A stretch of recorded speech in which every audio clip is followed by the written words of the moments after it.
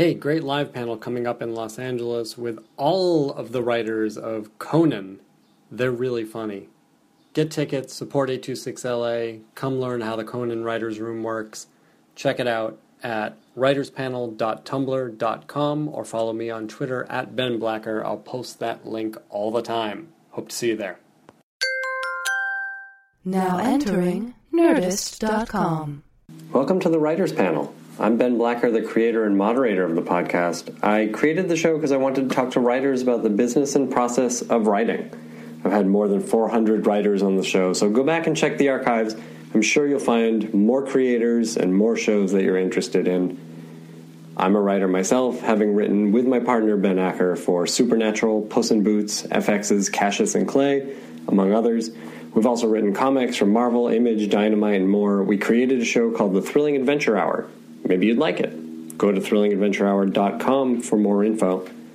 Let me know who you want to hear on this podcast by following me on Twitter at Ben Blacker, like the color, only more so.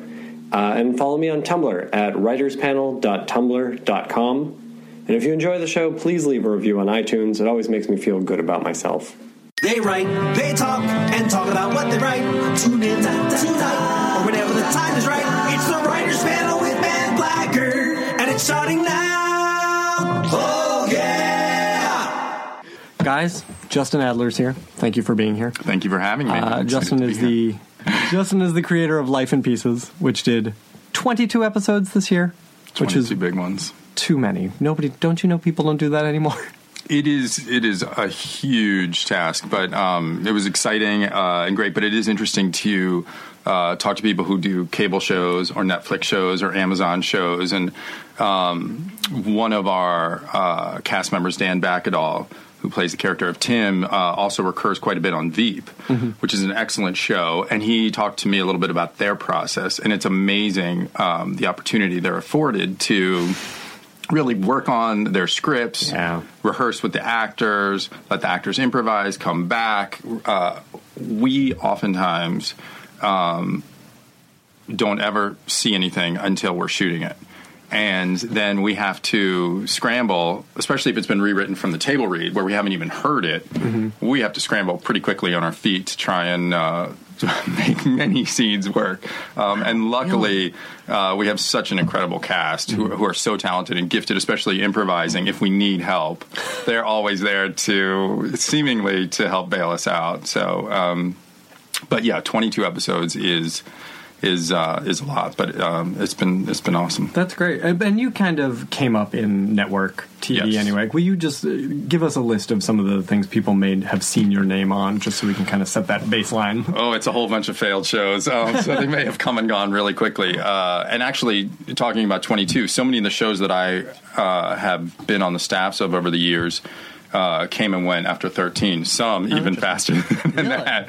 I started as an assistant on the Larry Sanders Show. I didn't know that. Which was huge for me. That was like my graduate school, and that was an amazing experience that left a huge imprint on me for the rest of my career. And then my first job out of the gates was on Futurama. They needed a staff writer for like the last six episodes of their first Order of 13, and I knew nothing about science fiction, and I was as shocked as anyone that they were interested in hiring me. And so that was short-lived, but an interesting first experience, and really fun. I wound up doing a show called Sammy, which was an animated show about David Spade's life with his father. Yeah. That was NBC spent a ton of money on that, and it came and went very quickly.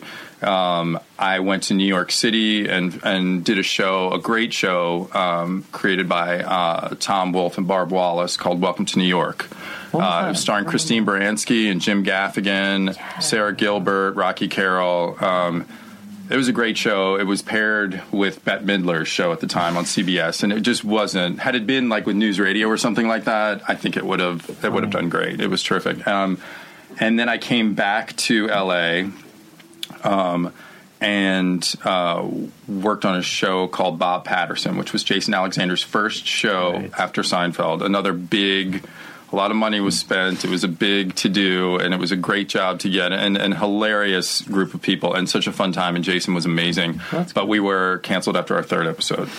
I did meet my wife on that staff of that show. So, as Jason had said when we were canceled, something good came of it, which was terrific. Well, you get something out of every experience, right? And that I got a wife and now 3 kids. Very nice. So that was fantastic.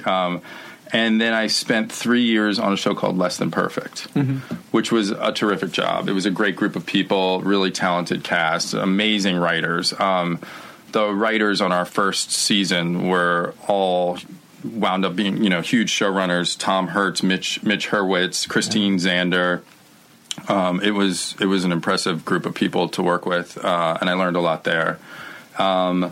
So where were you? By this time, you had kind of kicked around on a few shows, but they were all sort of short-lived. Were you working your way through the ranks? Were you every year I was kind of going up, and I had written a Larry Sanders spec while I was an assistant there.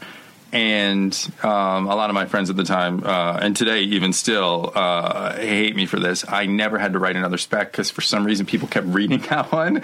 And it somehow got me job after job after job, which I don't know how it did. But so that was the script that would go around every year, and I would find my way onto another staff somehow. What was the story of your Larry Sanders spec? It was about a fake relationship between Larry and Cindy Crawford, like sort of a very sort of public, I won't name names of what sort of public relationships have been sort of fabricated for mutual benefit, and how it sort of imploded for them. Oh, funny! That's great. So I bounced around a bunch, and then sort of settled in on Less Than Perfect, and then after that, I was on a show called Samantha Who, Christina Applegate, and a show called Better Off Ted. Again, these are sort of short-lived shows, but all fun with great groups of people and super talented writers and cast. That's great. And then is Life in Pieces the first show that you're running? Life in Pieces is the first show I'm running. That's great. Yeah. Congratulations. Thank you. Thank you. How do you run your room? And sort of what have you You'll taken? You'll have to ask the writers on the staff that question. No, it's not a quality question, a qualitative question. But what does it look like on a day-to-day? And sort of going into it, what did you cherry pick from your experiences? You've worked with some really great showrunners. I have. It's a good question. I think my personality helped, I think, define sort of how I not only run the writer's room, but run the show in general, which is I'm not a big micromanager, mostly because I feel like I'm not capable of micromanaging, and I work with a lot of people who are, and I'm so impressed and blown away by them, my wife being one of them. She's amazing at doing everything. And so I really rely heavily on other people's opinions, and as the sort of final arbiter of what goes in and what doesn't, the room has a massive amount of autonomy, and it really is.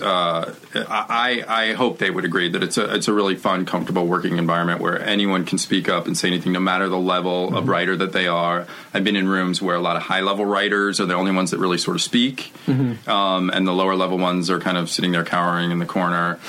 Fear has been sort of a motivating factor in some rooms I've been in. Sure. And our atmosphere is very relaxed, and sometimes too relaxed if any of the writers are listening. But everyone feels comfortable saying anything, which I think is hugely important in a writer's room. Well, you're hiring these people for a reason, right? You want to hear their voices. Yes. What was that process like for you? I mean, again, this is the first staff you've put together. Well, my assistant, Catherine Konietzka, was amazing at compiling a list of basically every writer available in town. And she did this incredible database where even agents around town were like, can I get a copy of that? It was pretty extraordinary, the coverage she did. So between Catherine and Aaron Kaplan, who's a producer on the show, and all the various different projects he has going, he has a huge breadth of knowledge of who's available, who's good, who's not good. The studio had a lot of great ideas, and they had people on deals as well. And so those were people to consider because they certainly help with your budget. when you're compiling a staff, which is an important element. It's sort of like assembling a fantasy, football roster. And so, a lot of it came down to people I knew or had heard about, or people who just came so highly recommended I had to give them a shot. But it's a tough task when there's hundreds and hundreds of scripts on your desk, and to be able to sift through when there's a lot of talented people, but there's the really talented ones really do sort of shine. So. I would think so. What did you find yourself responding to, and what kind of stuff were you reading? Well, it's interesting. I respond to a voice. I respond to jokes I'd never seen before. Things that we're feeling, story ideas that we're feeling more familiar. I would shy away from things that felt unique. But it's challenging these days because I feel like there's a trend toward everyone writing spec pilots as opposed to writing specs of old shows like we used to, writing a Seinfeld spec or whatever.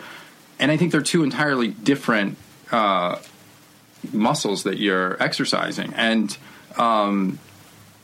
so, and I understand, like, agents today obviously know maybe there's a chance they could sell that sort of that spec pilot and what that can do for that writer's career. But some people aren't great at writing pilots, and that doesn't mean they're not a great writer on your staff. Sure. And especially these, if you're 22 years old writing a spec pilot. Right, with no experience. That's a tough thing. It's really tough. So I kind of miss the days of being able to read a bunch of samples of shows where okay, they clearly get the voice of all these different characters, they get the tone of the show, they understand their way of telling stories, which you don't get at all from reading a pilot. You just see, do they have good story structure? Right. Do the characters have a voice? And is the overall idea interesting and unique? You can see if they can sell a joke, but can they sell a joke in your voice, which is ultimately the voice of the show? Right. Yeah, and some people only have one voice. Not that that's not a talent in its own right, but it's sort of different to be successful on a staff of a TV show. Absolutely. How set for you was the voice of the show? Tell me a little bit about pitching the pilot, and because it's the structure of it gets talked about a lot. It's an unusual structure, especially for network TV, but it's an unusual structure for TV anywhere, in that it is this sort of anthology within a half-hour sitcom. It came about in a very unique way that I think in some ways is the only way it could have come about. It was not a pitch. Mm-hmm. I had pitched, it's a long story, but I can tell you. I have time. I had pitched and sold a series to NBC based on Cameron Crowe's movie Say Anything. Mm-hmm. And when it was announced in the trades, we celebrated on Friday. On Monday it was announced in the trades. On Tuesday it was dead. Did you even write it?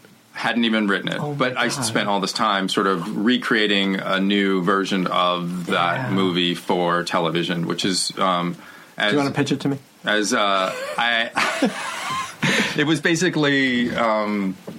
was basically 10 years later. Mm-hmm. And...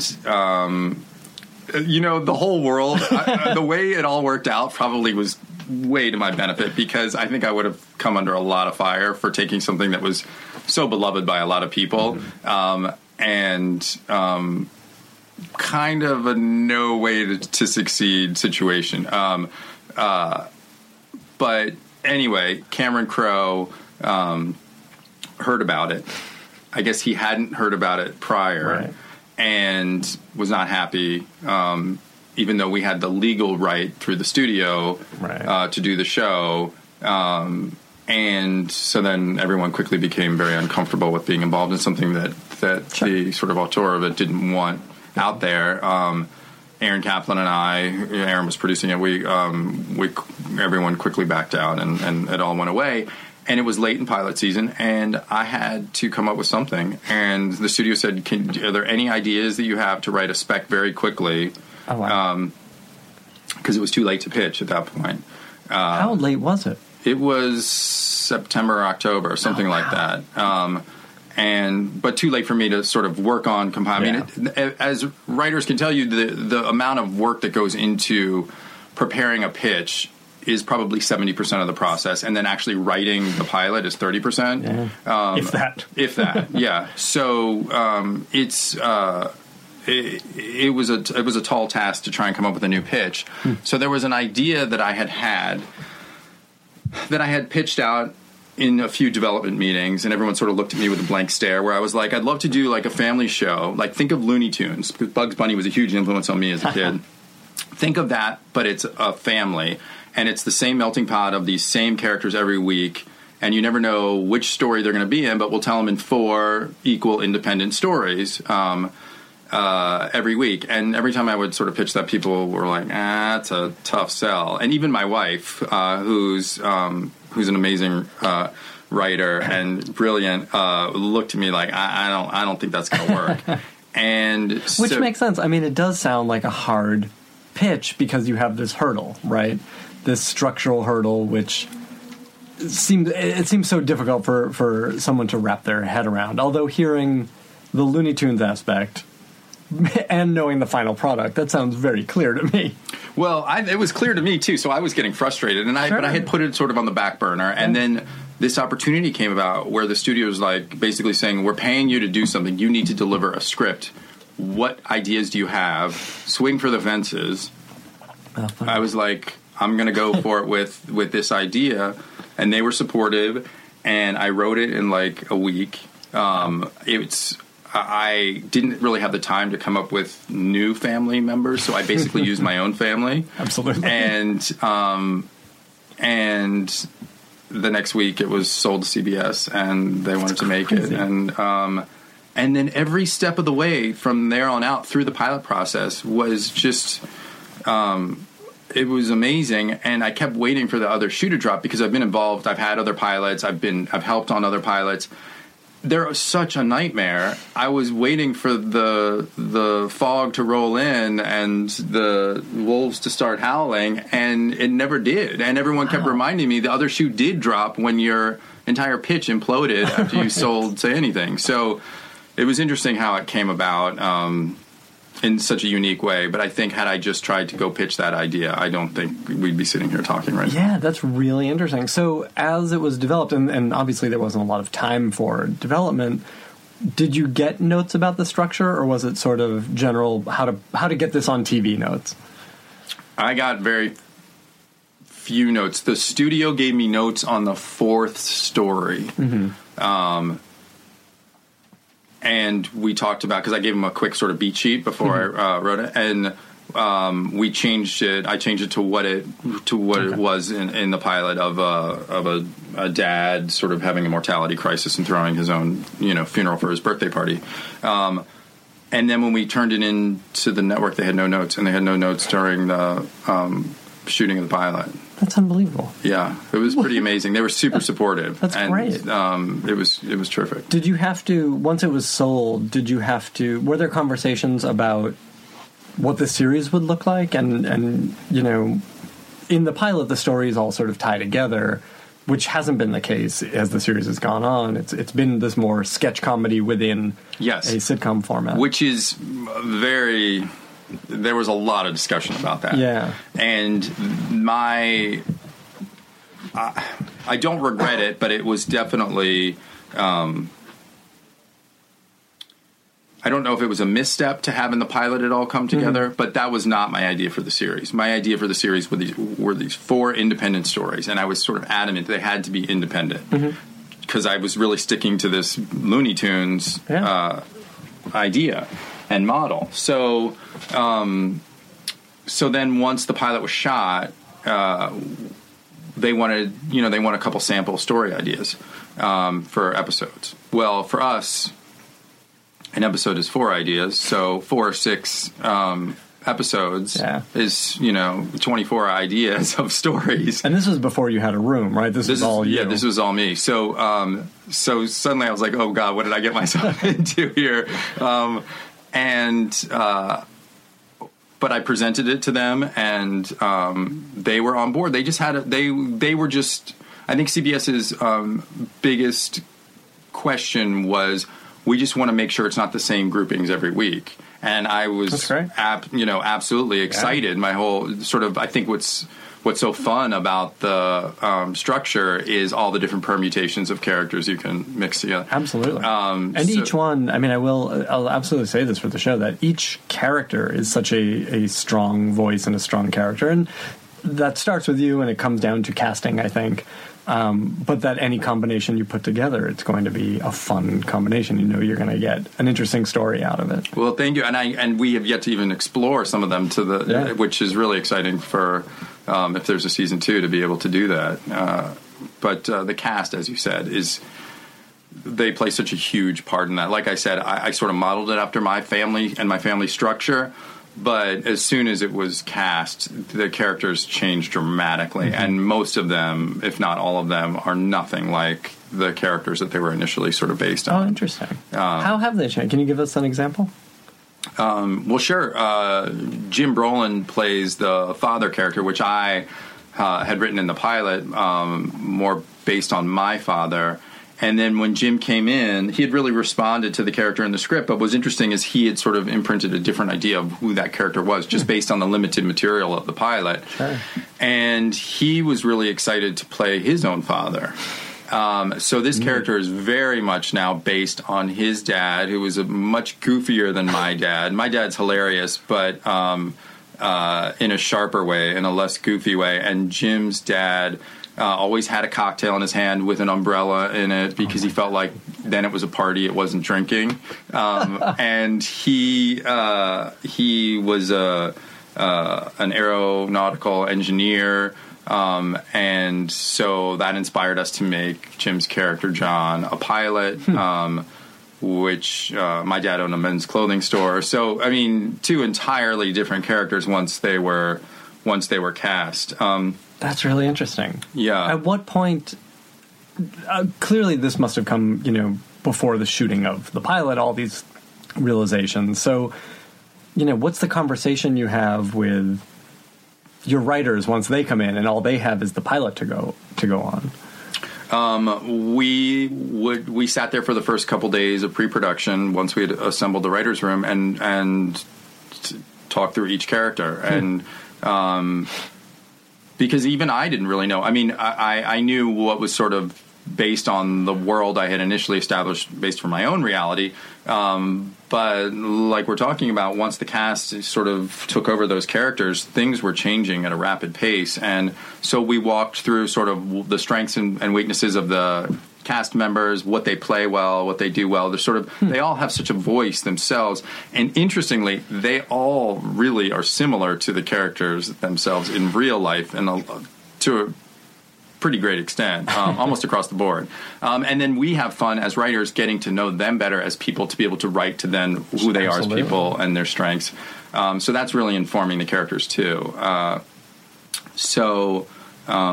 Someone like Dan Bacadol, playing the equivalent of my brother-in-law, they are nothing alike. And Dan brings such, again, a goofy quality, but such a gifted actor and an amazing improviser, and a really nuanced actor who can do both, comedic and dramatic things equally as well. And I feel like across the board we have that. We have someone described the cast, and I think it's selling them short comedically, but they described the cast as really good dramatic actors who can be funny. But I think we have some really gifted people that can really straddle both sides of the line. And I think for many of them, we've kind of seen that through their careers too, like Colin and Diane Weiss. Yeah, certainly.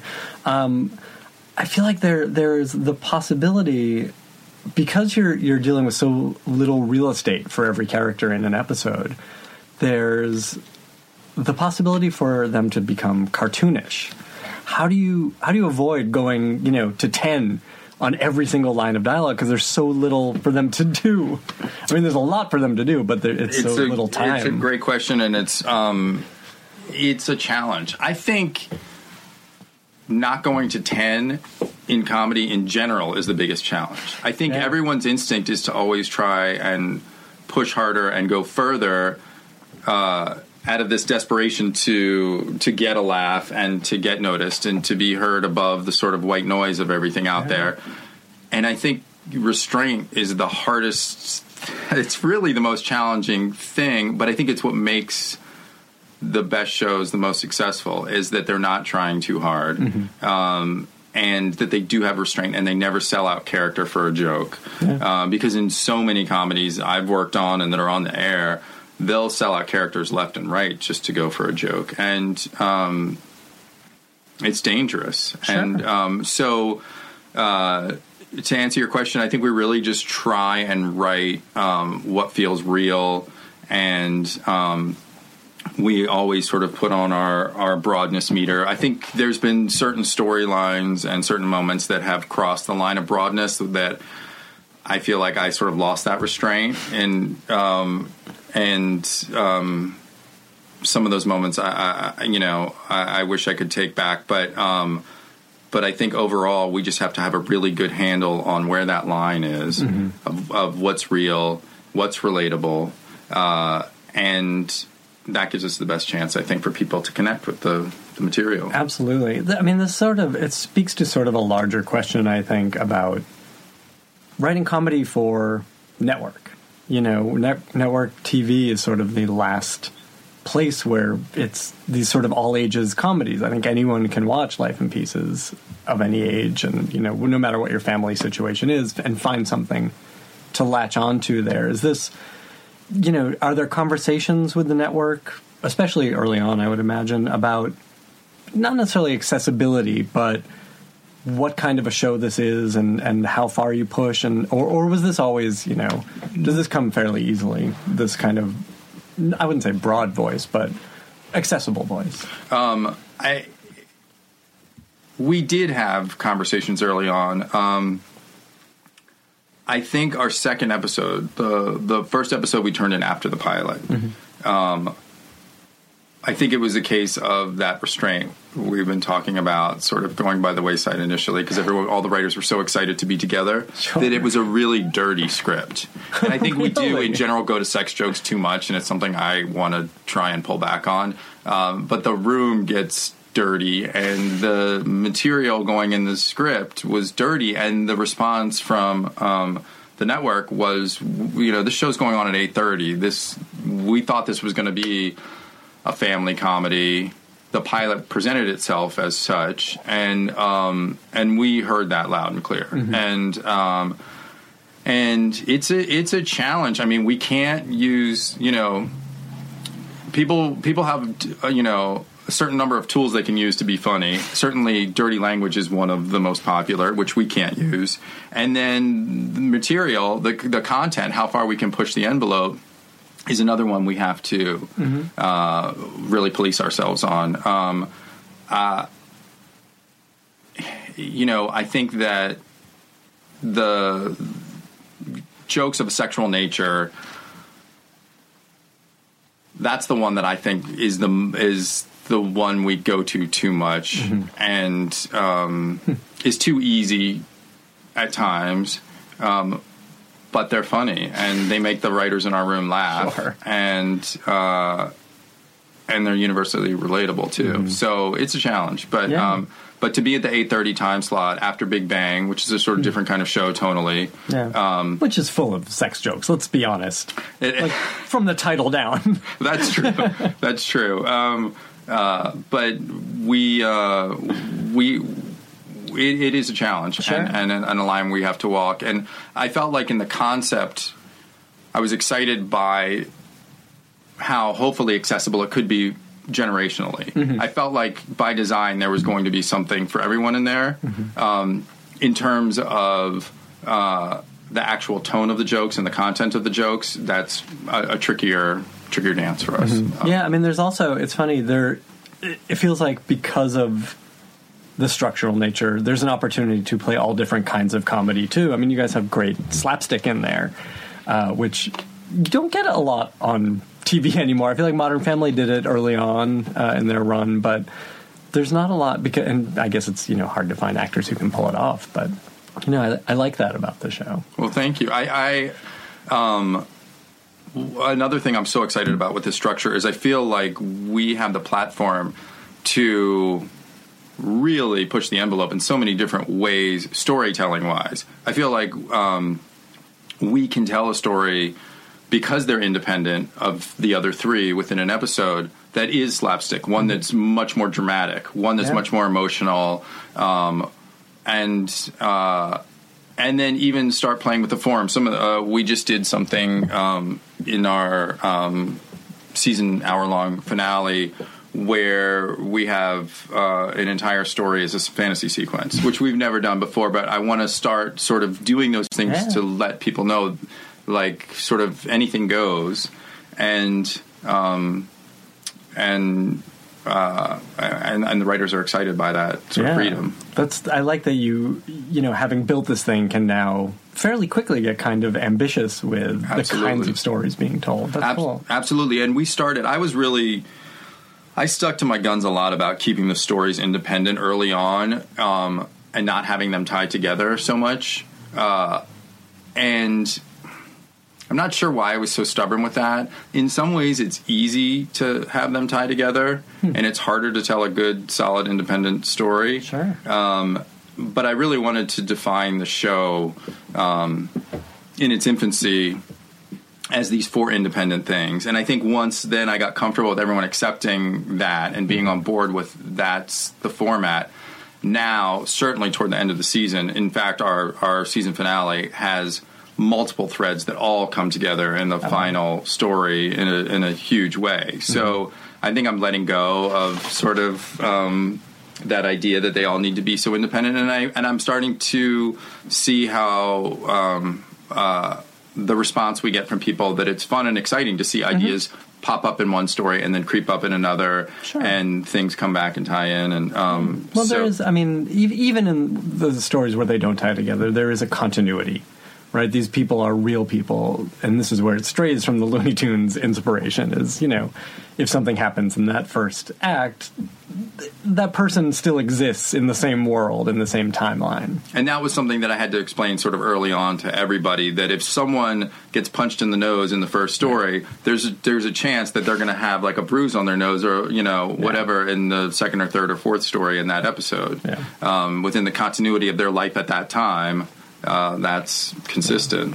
What does the short story structure, outside of Looney Tunes, what does that give you as a storyteller? What does that do for you?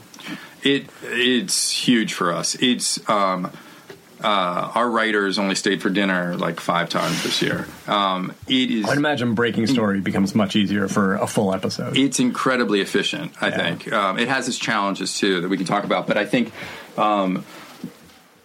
when you're trying to tell a traditional sitcom story with an A story, a B story, and a C runner, and everything is so tied together, timeline-wise, location-wise, cast member-wise, when you have story problems and you need to rewrite that, you're pulling threads that affect so many other different elements of that script.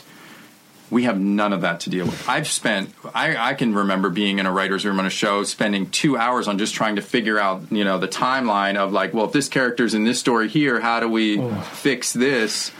We never waste any time on that. It's just focusing on what's the funniest story we can tell from beginning, middle to end. What's the comedic hook? What's at stake? What's the problem? What's the payoff?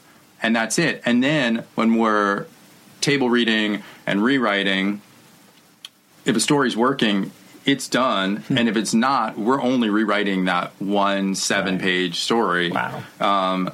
And sometimes we can say, we don't have to be precious about it. We can say, you know what? Let's just throw it out and we'll write a whole new one today. And we can... Because it's 7 pages, you can do that. Because it's 7 pages and we can do it. Yeah. And it gives us a lot of freedom and flexibility. Again, that's one of the things I'm most excited about in terms of the structure. It really, in some ways, it feels like we're cheating. In some ways, you are. I do want to talk about the challenges of that, and it occurs to me that in the same way that because it's such a compressed story and a number of pages in which to tell a story, that it could become too loud in the comedy, it could also feel too slight in the story. So how do you keep that? How do you keep the stakes real? It can feel too slight and too thin and superficial, and never let the characters get to a deeper place, and that is a challenge, and something we're continuing to sort of work on and refine.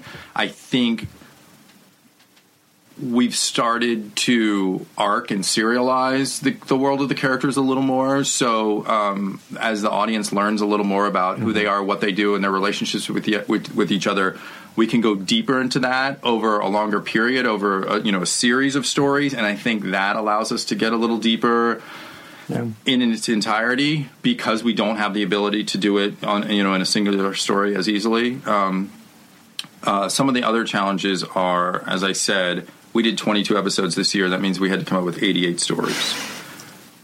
It's a huge amount of material to generate in terms of conceptual ideas. 7 pages isn't the big part of it, but coming up with really strong, relatable, funny situations 88 times is a lot. And the other challenge is, which I didn't anticipate at all, is that the one rule is no character has to be in every story within the 4-story block, but every character needs to be represented at least once. Yeah. And the room would find, I mean, this happened countless times where we'd be looking at the board and we'd be all excited. We have 4 great stories, and then someone would be like, Colin Hanks isn't in this one. Like, oh no. So we'd have to sort of take a great idea, put it on the back burner, come up, quickly with a new idea that encompassed all our cast. But I would imagine you could also, you'd have ideas for 4 episodes at a time and can sort of shift things around. And we would do that. So there was a lot of that sort of Minority Report board work of shifting and moving and sliding stories. And, but that was a challenge that I did not anticipate. Sure. That makes a lot of sense. And did your writers, were they sent to produce their episodes? The ones who wanted to be on stage, I welcomed. Some of the writers just weren't as excited about being on stage, and were more comfortable in the room, and that was fine too. And they did not spend as much time in editing as I think I had initially planned, and I think it was more just a product of the sort of rapid fire pace that we were working at. But I would love to have them get more involved. I know when I was a younger writer coming up, it was super fun to get to sit in an editing room with the executive producers, and I think it's a hugely important aspect of the production process. So, but what was, I guess, unique about ours is even though the scripts would say they were written by one person, sometimes that person didn't write any of the 4 stories in that script. We would just go in order around the room and put a person's name on it, and then divvy up the individual 4 stories to writers all the time. So there's a constant churning of scripts coming in and people going out and people banging out their 7 or 8 pages for their story, which I thought was fun because it kept the writers so involved, and it kept them constantly writing new things. Again, something I'm really excited about with this world and the format is that we get to pretty much write about anything. I've been on shows where I was on a show called Big Day, which was it was sort of 24 as a comedy about a wedding. Yeah. So it was real time of sort of a wedding. And it was a really funny pilot. But early on in the process, I think all the writers sort of realized, oh my God, we're just writing about this wedding all day long, every day. And what's so fun and exciting, I think, about the world of Life in Pieces is any writer could come in with any idea or any personal incident that just happened to them or anecdote or story from their lives, and we have a way to apply it to our world. Yeah, absolutely. But then, I mean, I guess the question becomes, how do you keep the voice and tone of the show? Do you touch every script? I do. I did not. The writers really wrote the bulk of it, and then I would go over the scripts. So, in terms of keeping the tone, it sort of fell on my shoulders. Sure.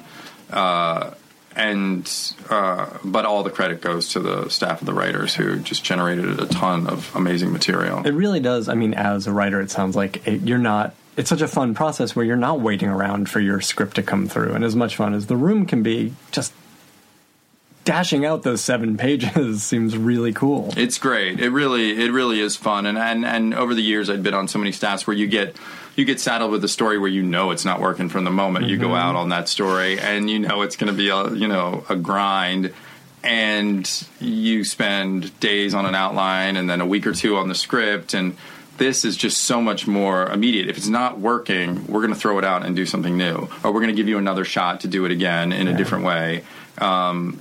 And that made it fun, and you're not ruining everyone's day by just throwing away 7 pages. That's kind of great. God, it all sounds so sane. It sounds like a reaction to things you have worked on. I think it is. I mean, I honestly felt bad even the 5 nights that we did stay for dinner, because I felt like there's no reason that the room has to stay late. I have been on too many shows where we would pull all-nighters. I remember one night driving home at 8 in the morning after staying up all night in a writer's room, and I was stuck in traffic, rush hour, of everyone else coming into work as I was trying to get home, and it's the closest I've come to crying as an adult. It really was insane. It was insane, and there's no reason for it. But when your script gets thrown out, and you're about to shoot, and you got to generate 30 pages, you stay late. Wow. I had definitely learned the hard way of what that is. And I've also been around people who didn't care to go home to their families and all that kind of stuff. And family is really important to me and to the writers on our staff. So I think it's the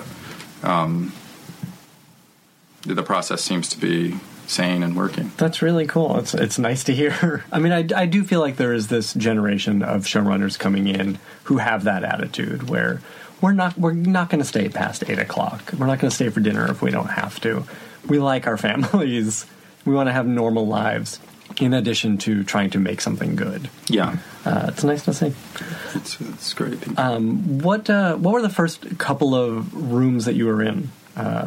Well, definitely sitting in the writer's room of Larry Sanders was because I was a production assistant the first year, and then the second year I was the assistant to the showrunner, John Rigi, who was like a mentor to me. And when I got basically all my work done for him, Gary Shandling would allow me to come sit in the writer's room and observe. And I just spent hours every day just sitting there watching this amazing group of writers. Wow. John Rigi, Maya Forbes, Judd Apatow. It was John Vitti. It was an amazing group of people. And so I had the fortunate experience of getting to see what to do, what not to do, how it all worked, and really spend hundreds and hundreds of hours in the end of sitting there observing without having to be on the line to be responsible for generating material within the room or any of that pressure. And eventually they did let me start to pitch jokes, and which was great. But that was where I really learned early on what it takes. And even with that room, I remember seeing early on the times when they would do things that just weren't cutting it. And Gary would let them know. And that gives you a sense of confidence, too, to know that even the best in the business can still have bad pitches, stupid pitches, embarrassing pitches, and that's okay. From a room behavior standpoint, it must have been just interesting. I mean, you have like some big personalities in that room and some heavy hitters in comedy. What did you take from that as far as how to behave and your first couple of jobs? I learned early on you need to get in the boat and row. I think the people who put their foot down too much or get too sensitive and defensive sort of bring the room to a screeching halt. Mm-hmm. And I think that those are the people, as talented as they may be, that become challenging to work with. And so I learned not to get too precious with my ideas. Mm-hmm. you really are there to serve the vision of the showrunner, and not that you should just be a yes man, because I don't think, certainly as a showrunner now, that is absolutely not what I want. Yeah. You want to present your ideas. If they're met with resistance, then you move on to another idea. And so I think watching those personalities and how they navigated that was a big lesson I took from them. Yeah, that makes a lot of sense. I mean, I assume it must have been a difficult show because it was Gary's show, but he wasn't the showrunner. But he is, the creator and star and executive producer, I think. Like, there's a lot to juggle there, and it's a thing you must have dealt with over the years too, where you have these sort of big personalities in various creative positions. Well, first of all, Gary's he's such a genius, and he's so brilliant and amazing, and that show, everything about that show was him. Mm-hmm. Not to say that all the writers didn't contribute, a huge amount of material. And, it's his vision. He's steering the ship. Absolutely his vision. And what was amazing about that show, too, was that what was going on behind the scenes of filming the show sort of fed what was in the show, and it became this amazing living organism that would just go in a circle and feed itself. So it was kind of genius in that way, and that generated a lot of the material. And Gary was savvy enough and insightful enough to see it all and then be able to put it in and use it. But it is challenging. I've been on a bunch of shows where the star of the show either has a producerial role in the show, or is trying to run the show as well. And it's tough. It's tough to be in it, to be shooting all day, to then come up and deal with the writer's room. Again, That's why a lot of shows have terrible hours. You hear about the hours on 30 Rock because of that. The hours on Bob Patterson with Jason Alexander were terrible as a result of that, because these people can't be, in the writer's room and shooting all day when they're the star of a show. And it's a lot, having people come up from the stage, realize what you've been working on. And it happens on every show. The room is working, and the showrunner will come in and change things. But it seems even more extreme when the actor is the star of the show. Sure, of course. At what point is the creative force as well? At what point did you say that you wrote the Larry Sanders spec while you were at Larry Sanders? Yes. Did you get an agent off of that spec? I did. Aaron Kaplan, who's now the producer of the show, he was an agent at the time, and he repped one of the writers, Lester Lewis, and I gave my spec to the writing staff, and a couple of them were nice enough to pass it along to their agents, and then I met with Aaron Kaplan and signed with him. Nice. Off of that. And then how long was it until you got your first staff job? And do you remember taking those meetings? I do. I remember my meeting. Futurama was my first staff job meeting. Was this while it was still at Fox? Yeah. Okay. So it was like the last season at Fox. It was the first season of the show. Oh, I thought you had said it was last. Okay. No, it was the last 6 episodes of their first order of 13 of the whole show. Yeah. So they had just started. Yeah. Interesting. They had just started, and so maybe it took me a year, I think. But that was my first. That was my first showrunner meeting. Oh, really? And who was running the show? David Cohen. Okay. And I remember being super nervous and going in, and they had maybe 6 of the writers and producers sitting around a table, just all sort of staring at me. And they're all very sweet, but they were just sort of, they ask you about your life and what's going on with you. And I wasn't sure if I should try and be funny or not, so I didn't, which I think is a good idea. I think with that group especially. Yeah, and it gets back to that whole idea of restraint and trying too hard. So we just talked and chatted, but they asked me if I was into science fiction, and I was like, I have to confess, I'm not, and at all. And they didn't seem to care. I think they wanted to try and bring in a different voice that That makes sense. Which was maybe in the end a noble attempt, but kind of a failure for them. But that was my first showrunner meeting, and then I got the offer. That's really funny. Took the job. We talk a lot about sort of, the non-writing part of being a writer, which is these showrunner meetings, it's pitching stuff. How are you? Let's talk about, you have had to staff a bunch of times, and it's always shitty. It's always a harrowing time where you're running around having these meetings. How do you present yourself in these meetings, and how do you try to rise above the other applicants? I think early on I learned that if you go in trying to be what you think they want you to be, you're going to fail. Yeah. And I think if you just go in and be yourself, knowing that you have the sort of confidence in the idea that if it's a match meant to be, it's going to be meant to be. And if it's not because you're a bad writer or you're a bad person and they're a bad writer or they're a bad person. It's just not a marriage.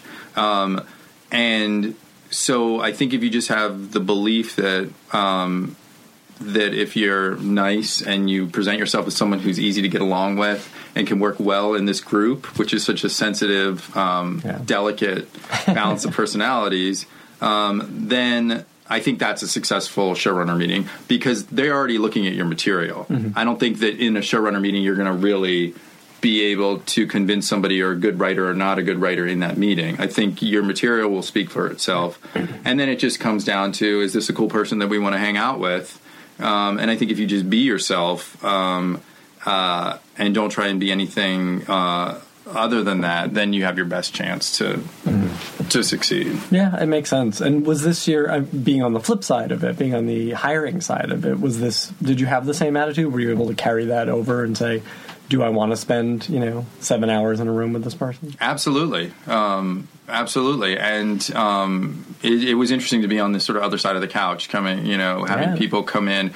What's also crazy is that you had just been through 3 weeks of pilot hell and you're absolutely exhausted and fried and you're sitting there talking to people and you're trying to remember their names and you don't even know what time of day it is and who you're talking to and what's going on.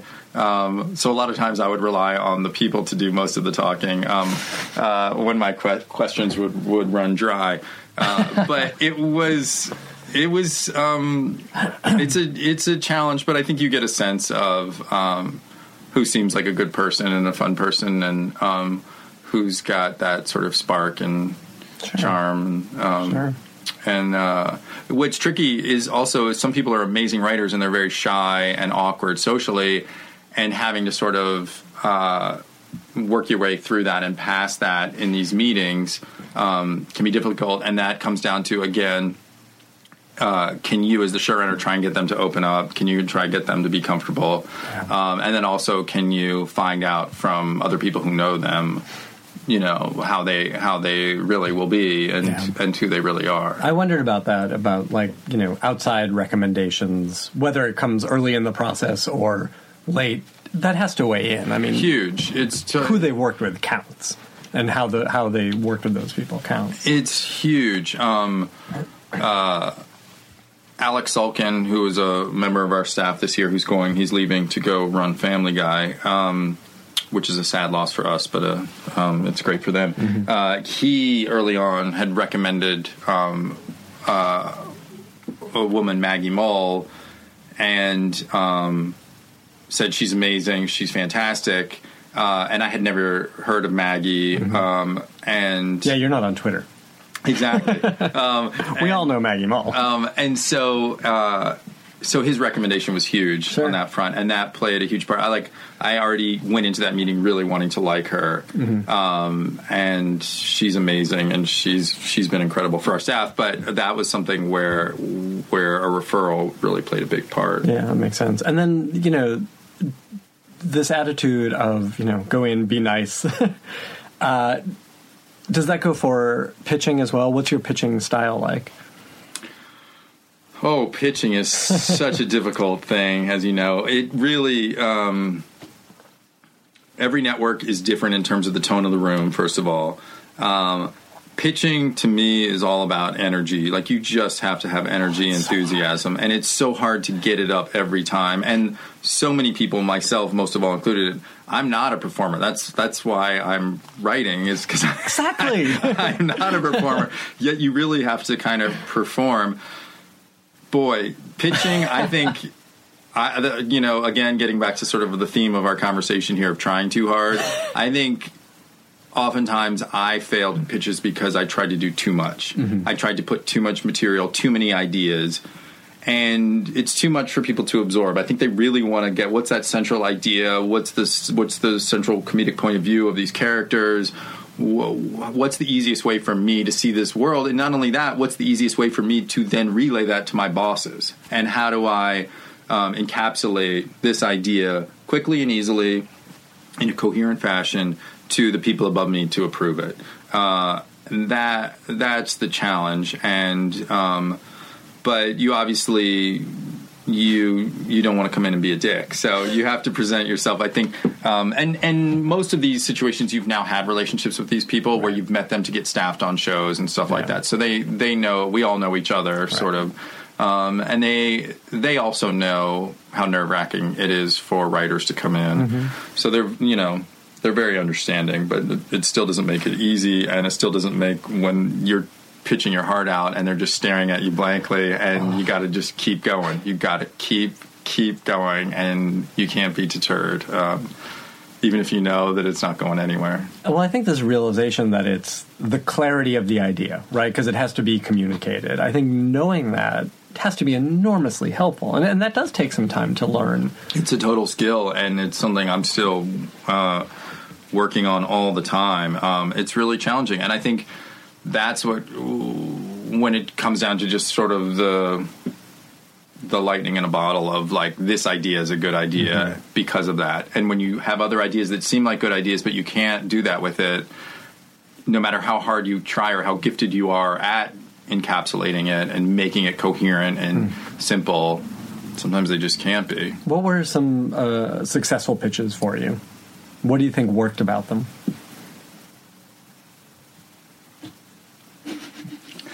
What were some unsuccessful pitches for you? Oh, I've had many unsuccessful pitches. We all have. I pitched a show years and years ago that I was determined was going to be the next great show, called The Alibi Agency. And it was about people who would make up lies for you to help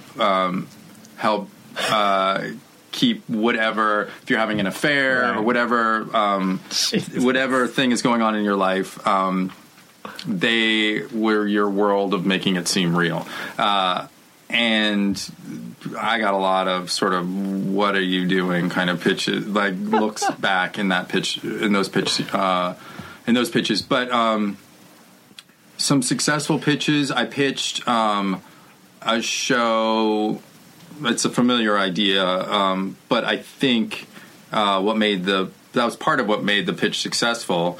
About, and this was maybe 8 or 10 years ago now, sort of that sort of boomerang lifestyle of adult children who are refusing to grow up while the father is forced into early retirement and doesn't want to give up working. So it's this very simple idea of kids who are refusing to start working while a dad doesn't want to stop, and then how that affects the family now that he's home and trying to get them to sort of make it in the world.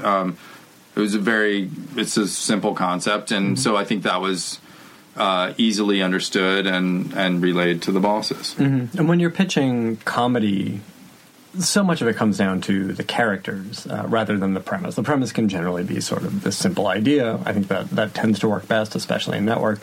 But how long are your pitches? How much time do you spend on character? What do you give when you're talking about character?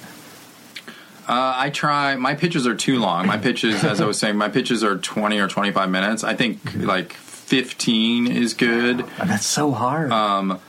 And again, it comes down to that confidence of knowing you've given them enough information and you're not trying too hard to fill in all the holes and the gaps, because their imagination can fill it in better than you can deliver it. So I think that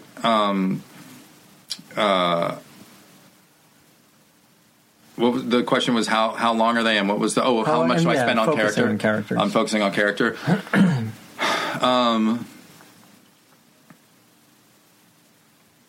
I think the trick to a good pitch is being able to say who a character is without using adjectives, with describing a couple moments that really define them quickly and easily. That's great. And he's the type of guy who would. And those sorts of things go a long way, again, to speeding up your pitch. So you're not talking for 25 minutes. But you're also giving a situation. And you're giving a situation. Really, and if you can sort of always think in that context, I think you have a chance of getting people to understand who you're seeing this character as and what their voice is. Yeah. You're also sort of building the world of the show.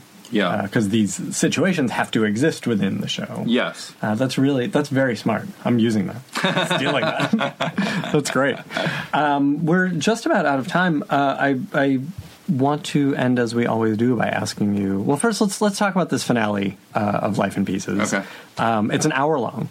It's an hour long. So you have more room to play. It's 2 half hours that we're bridging together. So it's going to cross the commercial break straight into the next episode. Interesting. And so it will feel like an hour-long block, which is exciting for us. But is it 8 stories? It's 8 stories. And we talked about that. We talked about that. What would we do? 4 longer stories? What would we do? It's 8 stories.